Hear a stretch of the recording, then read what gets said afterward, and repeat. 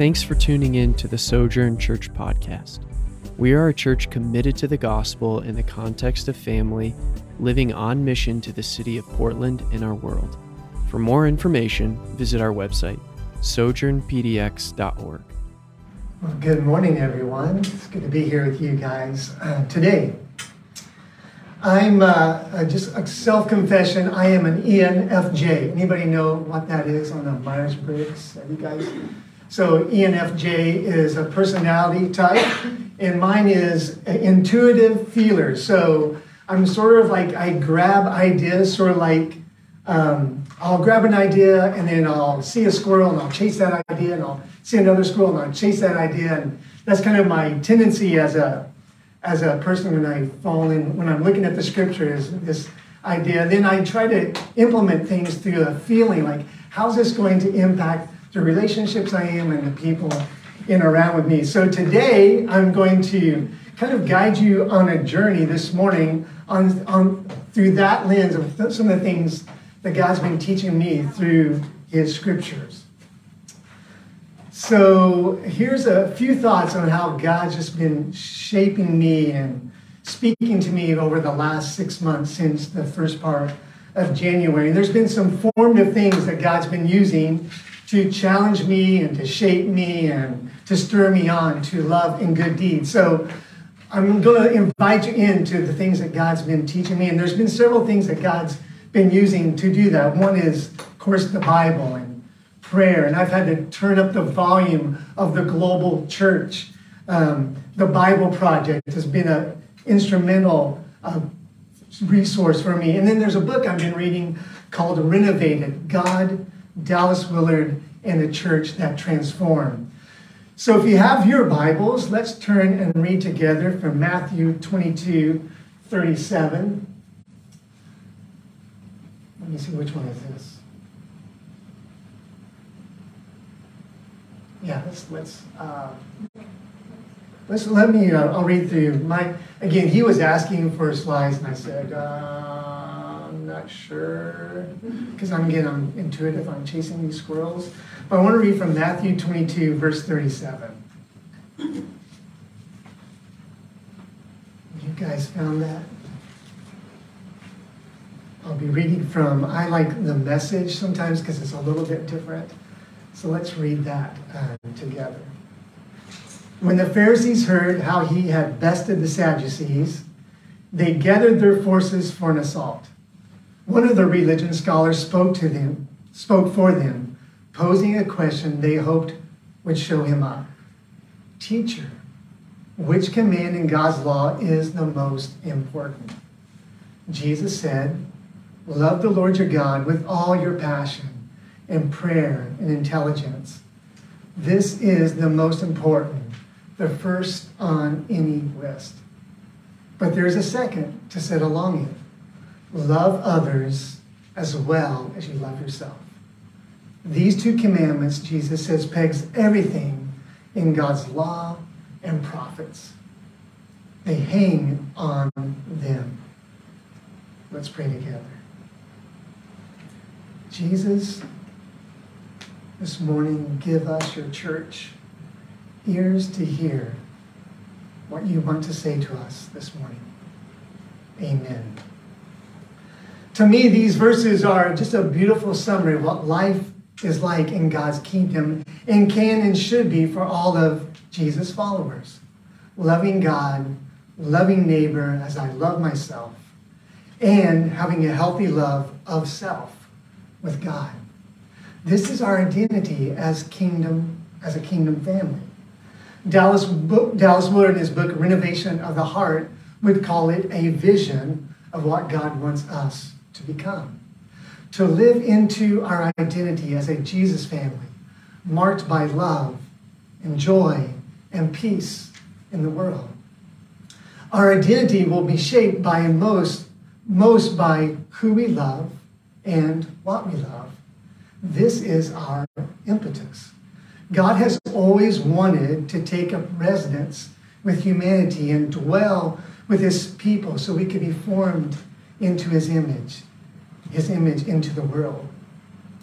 He has graciously always provided the vision, the impetus, and the means, which we'll explore in our conversation today, about sacred days, and sacred meetings, and sacred practices.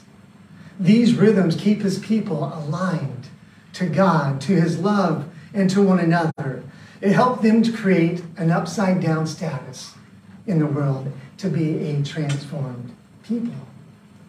With this vision Jesus has for his church, I want to speak briefly about spiritual formation. Specifically, what does becoming like Jesus look like in the world for you and I? How would we know if we're making progress in our journey to become more like Jesus? Well, here are a few things we as a faith community and as individuals might want to consider as we reflect on how our lives are growing and growing evidence to become more like Jesus. First, do I love being with God, abiding with him, finding joy being with him and his people, and thinking his thoughts in my everyday following Jesus life? 2, am I spiritually aware to see the gaps in my own character and becoming spiritually mature in becoming like Jesus? And 3, and finally, what Dallas Willard described as the main test in transforming into Christ-like character, do I love my enemies spontaneously? The path to spiritual transformation is challenging. We often find ourselves pursuing identities contrary to Jesus' identity in the world. One of those identities is status, and at the root is striving. David Brooks, who is an opinion columnist, which Charlene, I know, loves to read, and kind of pointed to getting beat to reading his articles pretty consistently. Anybody read any of David Brooks's op-eds in the New York Times? He recently wrote an article called, "Is Life a Story or a Game?" And I just want to briefly touch on, he's quoting author Will Storr. And he says, Will Storr, a writer whose work I admire enormously, says this story version of life that David Brooks wants to live by is an illusion. In his book, William Storr wrote a book called The Status Game. He argues that human beings are deeply driven by status. Status isn't about being liked or accepted, he writes. It's about being better than others, getting more. When people defer to us, offer respect, admiration, or praise, or allow us to influence them in some way, that's status. It feels good. Brooks goes on to say, high status people, according to Storr, high status people are healthier, get to talk more, have more relaxed postures, get admired by their social inferiors, and have a sense of purpose, Storr argues. That's what we're really after. The stories we tell ourselves. That we are heroes on journeys towards the true, the good, and the beautiful. Those are just lies in the minds we invent to help us feel good about ourselves. Well, obviously, David Brooks feels like that is not an accurate perception of what the story he wants to live into, and it's not an accurate perception of the story that God invites us into. Gaming, status seeking equals, in Storr's view, is about love. It's about loveless and immaturity. That's how David Brooks would interpret it.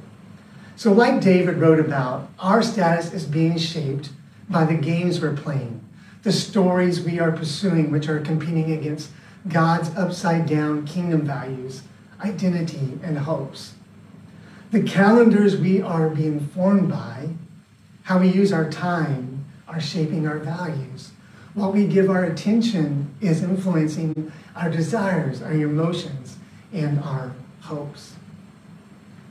In the Old Testament specifically, in Leviticus 23 through 26, God gave his people appointed times, a sacred day dedicated to God, sacred meetings and festivals to retell the story of God at work in their lives, and sacred practices, drawing near liturgies to be transformed into God's people, that would be a blessing into the world.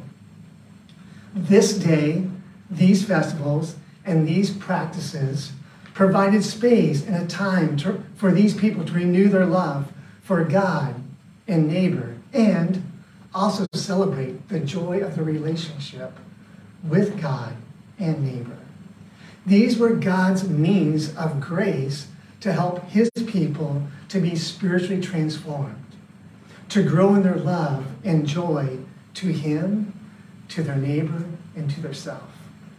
All these times kept calling his people back and forward to this Eden ideal, reigning and ruling, abiding with God in the abundance of his provision. So as I've been reflecting this last year in my reading through the first 5 books of the Bible with the Bible Project, as I've been reading through Renovated, God, Dallas Willard, and the Church That Transformed, I want to give you just some 5 big takeaways that God's been pressing on me, and then we're just going to really drill down on one of these ideas. One is that God just loves his people. God loves you. The second is that God always provides the gift of grace needed for our spiritual transformation, for our drawing near to him. 3, God invites us into a rhythm of a sacred day, sacred meetings, and a sacred practice in order to grow our love to him and one another. And we're going to really dive into that one today. And then 4th, God invites us into a relationship with him to grow our love and joy. And then finally, through grace and by grace, God gives me a vision in areas where I need to transform. That's the journey of spiritual formation. But I really want to focus, so that's what God's been teaching me, these big ideas, and I really want to focus on the 3rd one. I want to spend a brief moment unpacking God's sacred rhythm of a day, yearly sacred meetings, and some sacred practices as means of transformation. Are you with me?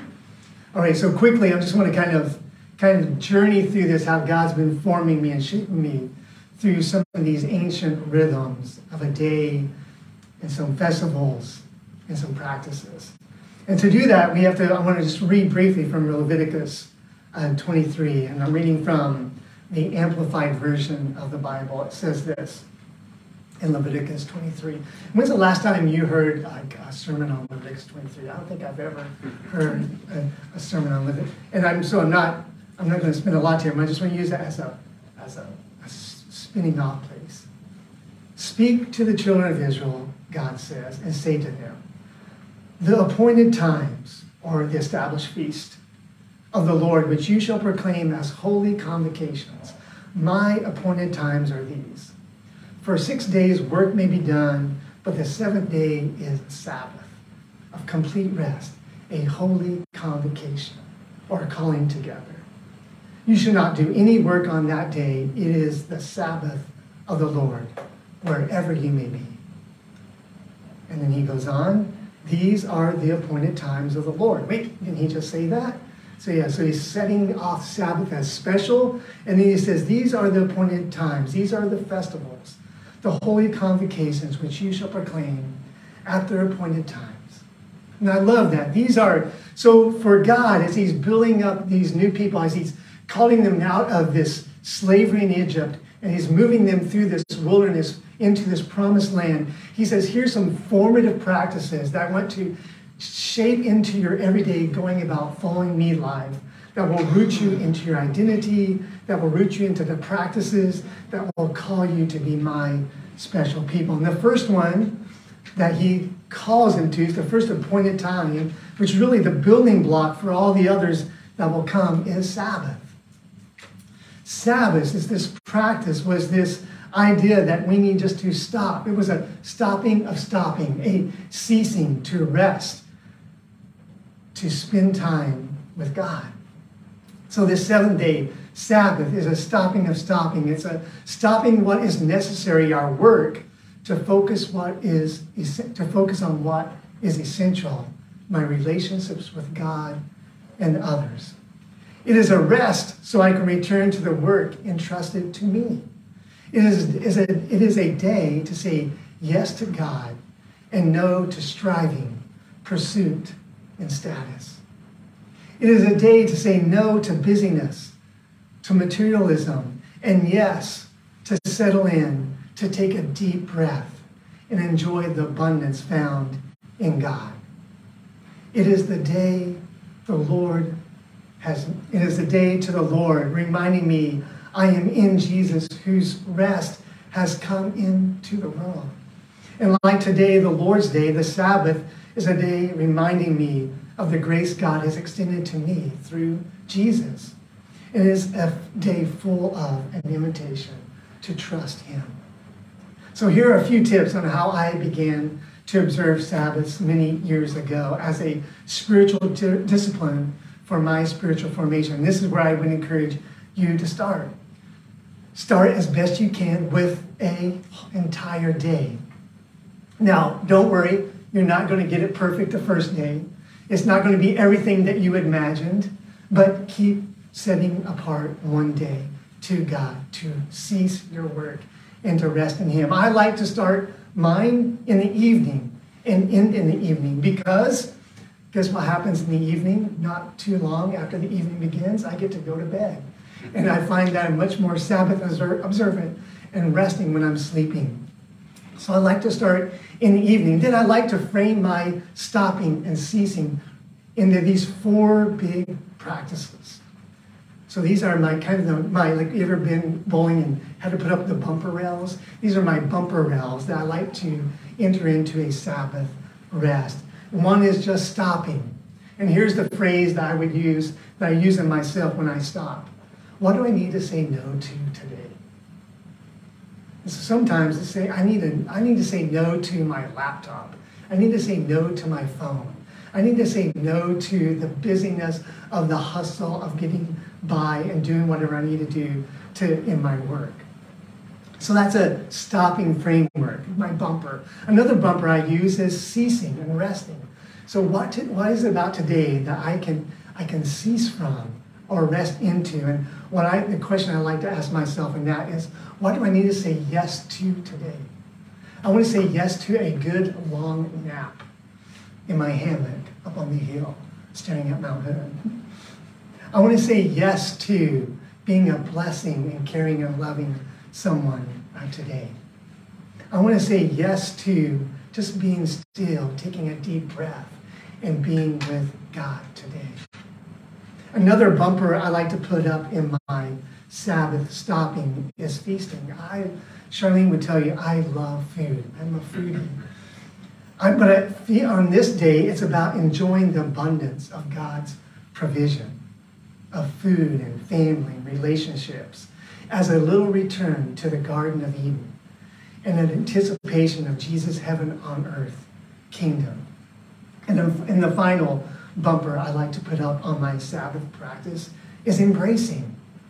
It reminds me that as I journey through this story, that I'm a child of the King. And through Jesus, I am a friend. And I want to embrace as a brother or as a sister, as a co-heir into God's kingdom, that we are equal and that we all are in Jesus, embracing his kingdom come, his will be done here on earth as in heaven. And so therefore, on this Sabbath, on this discipline of a Sabbath practice, I embrace my opportunity in the world to be a little Eden outpost. I embrace my opportunity in the world to be this little time, this little Sabbath, to remind me that God's kingdom is coming here on earth as in heaven. So that's the first building block, that as we're going to fight for spiritual formation, that perhaps a discipline of a weekly Sabbath could help you become all that God wants you to be in pursuing his upside down kingdom.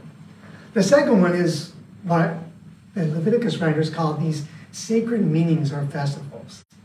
So as they are building out their calendar, as God was calling them to form their identity into a kind of people that would remember him and be reminded of him, he gave them these rooted days in the calendar that would shape them into the people that he wanted them to be. And these holy days are a reminder to them of the story they're living into. And this is true of you. You have a family calendar. And on your family calendar, throughout any family calendar, you're going to celebrate birthdays as a reminder. Look at these beautiful gifts that God's given us, these children or our spouses or the relationships. And we celebrate these birthdays as a remembrance of how God is shaping our family. And we do that in our school calendars. We have spirit days and assemblies and, praise God, spring breaks when they come. And this is true of our modern Christian calendar. We have Advent and Christmas, the Christmas day, Epiphany, Lent, Easter, etc. And it was true of the ancient calendar, the Hebrew calendar. Their weeks were marked by Sabbath, but they were other 6 primary events that set them apart as God people, that he called them to practice and to find their identity in. So real quickly, these 7 sacred calendars were Sabbath, again, a time to imitate the Creator, God, to rest in him. We've talked about that. And then these other big formative events that had happened in the life of their story that he wanted them to keep rehearsing and keep reminding him were these. And the first of these were practiced in the first month of the Hebrew calendar, and the last 3 were practiced in the 7th month. So these big months, 3, and then another, in the 7th month, another 3 practices that they would live into. The first one was Passover, unleavened bread. And basically, it was a reminder that we are a liberated people, that these Hebrews were being liberated from slavery and being rescued into the good life found in the God who rescued him. The third one was first fruits, so Sabbath. Second was Passover and unleavened bread. Unleavened bread is a part of Passover, was to remind them as they were moving through the wilderness. They didn't have time to bake bread, so they had to eat these crackers that was provided, or the manna that was provided by God in this wilderness experience. And so every year they would not eat any bread with leaven as a reminder that God's our provider. He's a good God. He meets us in our need. He meets us in our wandering and gives us these good gifts. The third festival that they would practice was first fruits. And it was simply being thankful for the promise of this land that they were going to of milk and honey. So first fruits was, we're taking from our garden, we're heading into this, for me and Charlene, we've been gardening all summer and picking not cucumbers, but what are they called? They're called zucchinis. And zucchinis. And so all of us would be harvesting, but part of our first fruits, we take some of those and say, God, thank you for your generous gift of this produce from our garden. We just want to give it back to you as a reminder that everything comes from you. We want to give a little bit back to you. What a great reminder as a people being formed that as we work and we toil in this land and we sweat from the brow trying to bring something, that it all comes from God. And then the fourth practice that begins in the 7th month was basically just a feast of trumpets. It was a blowing of the horn and say, hey, the new year has begun. I was talking to Matt earlier. It kind of feels like September's that when we think about our school calendar. It was that school calendar is like, okay, it's a new year. Blow the trumpet. The kids are going back to school. I know. It's like, darn it, Liam, it's like happening again. But we blow these trumpets in the new year. We do that by sending off fireworks here in the American calendar. But for them, it was like, hey, this is a 7th month, a month of completion, of rest. We blow this trumpet to announce that we're having a new opportunity to live into this life with God. And that would move into the Feast of Weeks, which move into the Day of Atonement, which move into the Feast of Tabernacles, which is kind of one of my favorites. It's basically camping in your backyard, building this little tent, this little Eden space to remind me that though we're traveling through this wilderness experience, this is not our home. God has planned for us a little Eden here on earth. So let's build this temple, or this little temple as a reminder that God is with us. And so can you see how these big festivals, these big anchors in time would form a people into being God's chosen people, but also create in them the habits and the lifestyle to be thankful, to be grateful, to be generous, to love him with all their heart, and to love their neighbor as themselves. And then the last building block for our spiritual transformation that I want us to consider is sacred practices. In Leviticus, these were called the offerings. These were the drawing near experiences that God had provided for his people to come near him. And so God is so gracious to us that he gives, as this means of grace, he gives us a gift. He says, here's the offering. I'm going to provide you an offering, and I want you to bring this offering to me as a way to form yourself into these 5 practices. And so I want to give you not necessarily their biblical name, but I want to talk to you how God's been using them to shape me. These offerings were teaching a people a new way to live out their God identity. And so for the wisdom for us is to ask, how might these offerings that I saw in Leviticus, or as we read back in Leviticus, be a way to draw us near to God?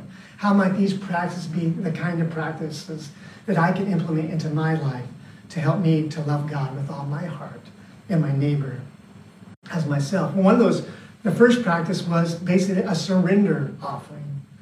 It was you would bring an offering and you would burn the whole thing up as a sweet fragrance to God. This is an offering that Paul later would refer to in Romans 12 as the kind of offering that he wants us to make now as followers of Jesus, to offer your bodies a living sacrifice, holy and acceptable to God. And so this is a way for us to pause and say, Lord, if I haven't done so, I want to surrender my life to you. So I would encourage you as you live in your life, as you come to a place called Sojourn, for some of you, you may need to surrender your life to God this morning and say, God, I've never taken the moment to pause and say, I need to surrender my life to you. I need to let you to be Lord of my life. And so the surrendering offering was a way that the Hebrews would do that every year, to make a sacrifice, to remind themselves that God is Lord. And for you and I, maybe the practice of self-surrender would just every day simply profess, Jesus, you are my Lord. Perhaps you could practice this self-surrender by learning to be a servant in this church, by offering to volunteer. Another way we can practice surrender is through our worship, saying, Lord, I want to come out and just praise you as a living sacrifice, wholly acceptable. And then a relational skill that we may want to pursue is learning to share joy with the people around us and to smile at them and say, you bring me delight. And then the second offering was the gift offering. And this is a way that we could say, thank you, God. Thank you, God, for all that you've given us. You have abundantly provided for us. And we just want to give a small token back to you. In Deuteronomy 26:10, they would call this the first fruits of the offering, a sample of all that you've given us, we want to give back to you. Today, we might practice that by extending gifts, like we do when we celebrate somebody's birthday, a small token of our gratitude for the relationships we're in. In America, as Christians, we do that before we eat. God, thank you for this food that you've given me. Thank you for all your provision, and I just want to say thank you. We can do that as a practice by giving an offering from the wages that we earn through our work back to the church and back to God. We can do that through our volunteering and through our service. God, thank you for these talents and these gifts that you've given me. Help me to extend those to others. And then the peace offering, the third offering that was formative for these people, was one of my favorites. It's basically how can I extend shalom or peace and gratitude, not only in harmony to my relationship with God, but to my neighbors. And so you would take an offering and give some to the priest, and he would give the rest of the meat back to you, and you would go throw a big party. You would invite the Levite, the widow, the orphan, the Hebrews would, in your family, and you would just celebrate God's abundance. It was celebration, relational harmony, the abundance of God's provision, and reminder of his Eden abundance. And you would enjoy God's gift abundance in the community with one another. And so perhaps one of the ways we could form ourselves as a people of God, as a church community, as individuals, to love God and love our neighbor with all of our heart, soul, and strength, would to throw more parties, and to eat the Lord's Supper together and to share more relationship skills, the relational skills of inviting people close and sharing life with them. And then the last two, really quickly, were ways that we could offer through purification, saying, man, Lord, I have failed you. I have not oftentimes not done everything you've invited me to. And the practice that we can maybe glean from that was, I need to confess. I need to find spaces in my day to say, Lord, I'm sorry. I'm sorry that I have places where you've spoken and I haven't stepped in, or Lord, I'm sorry that in places where you were moving me, I didn't respond. I think another beautiful way that we could remind ourselves about that we've been purified through Jesus is through baptism. A reminder that when somebody's baptized, saying, Lord, man, you purified me. Lord, I thank you that through the washing and cleansing that we see in the story of baptism, that's what you've done for me. And so we retell that story to one another. And then the last one is, the offering was repair or guilt offering, is that because we are relational people, we have a tendency to hurt one another in our relationships. And sometimes we'll say things that we don't mean to say. And if you're married, you know that's true because we do that in our relationship. If you have kids, you know that's true because we say things to one another that are often true. And we damage our relationships. And we need to repair those relationships with neighbors by making repayment. And ways that we can do that is maybe turn on some relational skills and say, I need to stay, this is a person made in God's image, and I need to stay relational. Maybe I need to quiet myself before I respond and say, before I send that text or write that tweet or post that Facebook, maybe I just need to be quiet and say, Lord, these are people that you love.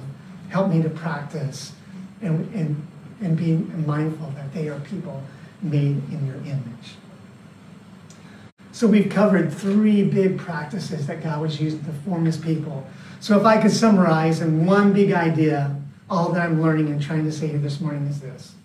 The time and space and the relationships we inhabit are constantly forming our values, our identity, our character, our emotional health, our communities.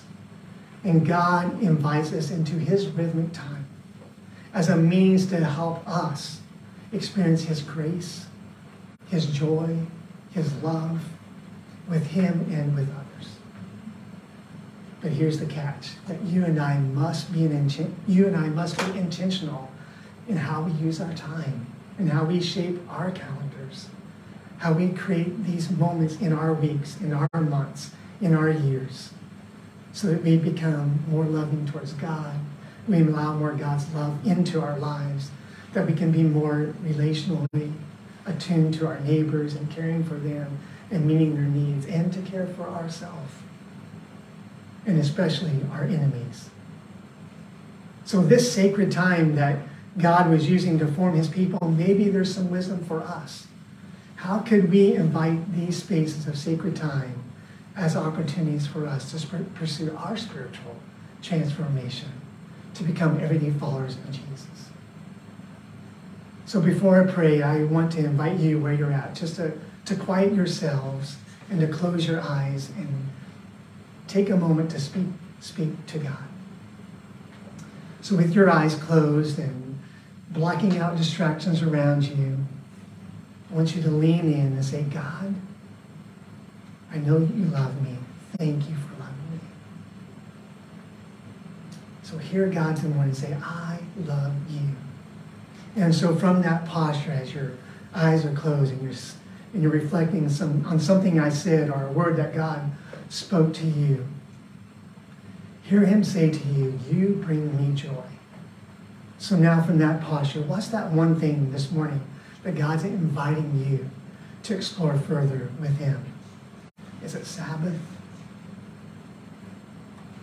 Is it a sacred meeting or a festival that he wants you to incorporate into your yearly rhythm? Perhaps it's an offering, a practice that he wants you to step into, both as an individual or maybe as a community, to draw you deeper into a life of transformation with him.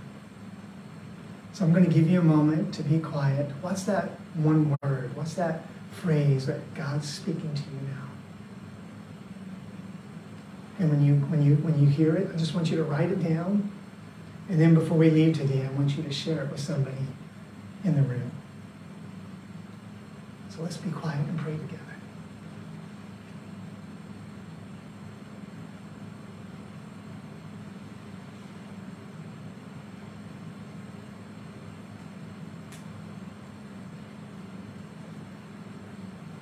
So you got it? You got that word or the phrase or the habit or the practice? Write it down. And then I want to offer this prayer and blessing over you as I close. May this Lord's day bring rest to your heart and your home. May God's image in you be restored, and your imagination in God be restored, and your identity in Him be recaptured. May the striving of status and material things be lightened, and the relativity of time slow down. May you know grace to embrace your own finite smallness in the arms of God's infinite greatness.